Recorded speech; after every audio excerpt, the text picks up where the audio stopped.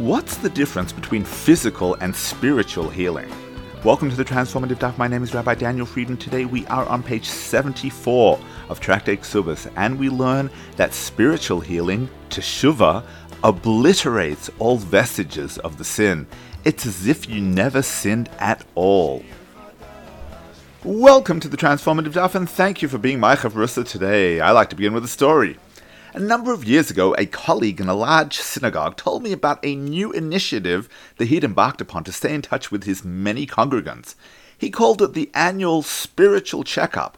Just like you go to see a doctor for an annual physical checkup, he encouraged his congregants to meet with him at least once a year for a spiritual checkup. Those meetings provided the opportunity to touch base, particularly with those that he would only see a couple of times a year on the high holidays and at simchas. All too often, a rabbi doesn't even hear when a congregant is unwell or has a family simcha or crisis. The spiritual checkup was an opportunity to receive timely updates on his congregants' lives. Thus, he was able to be with them in their times of joy and advise them in their times of need. Let's look at today's Gemara. The rabbis taught, if she went to a sage who released her from her vows, they remain married. But if she went to a doctor who healed her, the marriage is still void.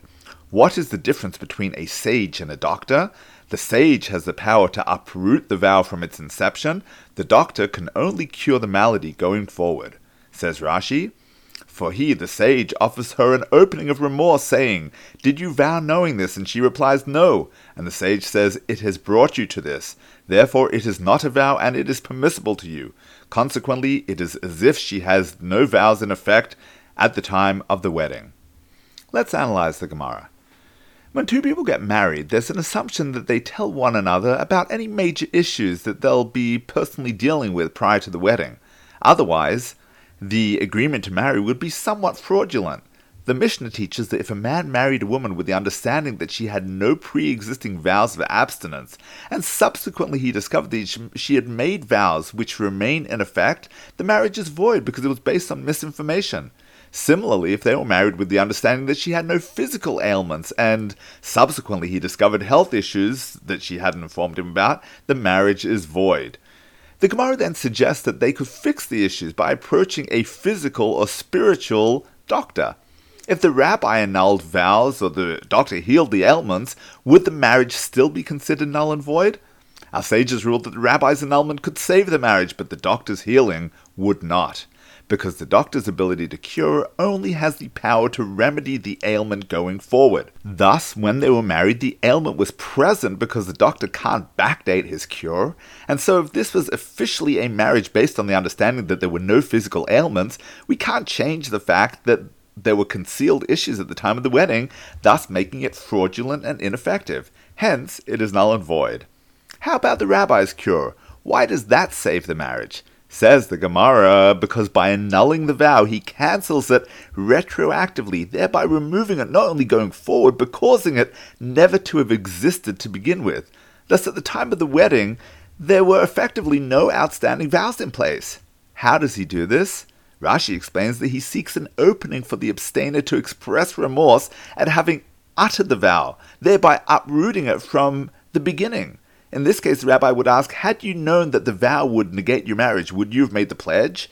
If the response is no, then it is as if the vow was never made to begin with, because the actual vow was made on a false pretext.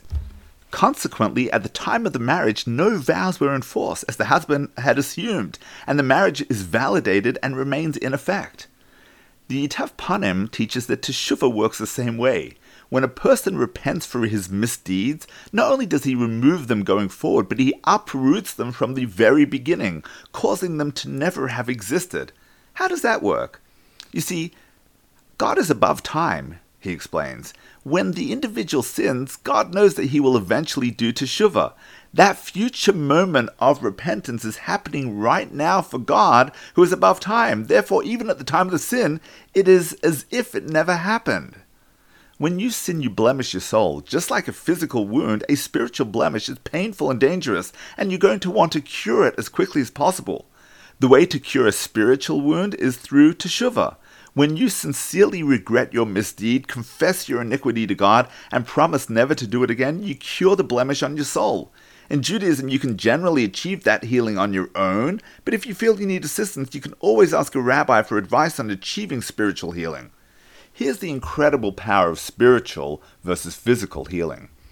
When you go to see a doctor, all he can do is cure your malady going forward. Truth is, he might not even be able to remove all evidence of the original wound. An operation might result in a lifelong scar, and medication might result in side effects. In contrast, when you achieve spiritual healing, you can completely uproot the problem from its inception, such that it's as if it never happened. What's more, the Talmud tells us that an incredibly potent teshuvah has the power to transform one's sins into merits. Not only do your spiritual blemishes heal, but they become adornments for your soul. The power of teshuvah is unparalleled. When you turn over a new leaf, you completely eradicate the previous leaf that may have been a little rotten. Sometimes you can do this by yourself, other times you might need to seek spiritual advice. Just like you wouldn't hesitate to ask a doctor about your physical ailments, you should never be shy to discuss your spiritual ailments with the rabbi. When was your last spiritual checkup?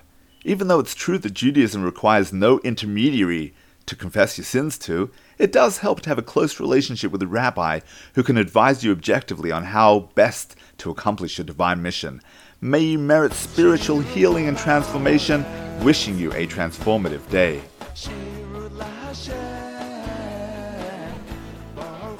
Thank you for tuning into the Transformative Daf podcast with Rabbi Daniel Friedman.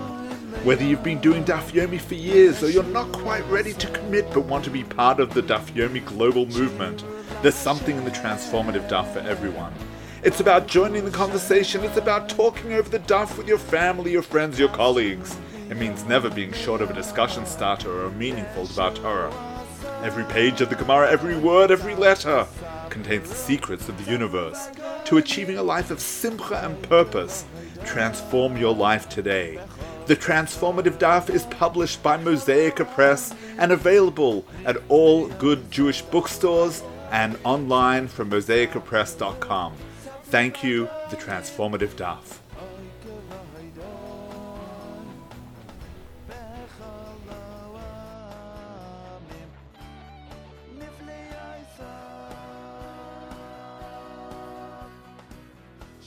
Hashem.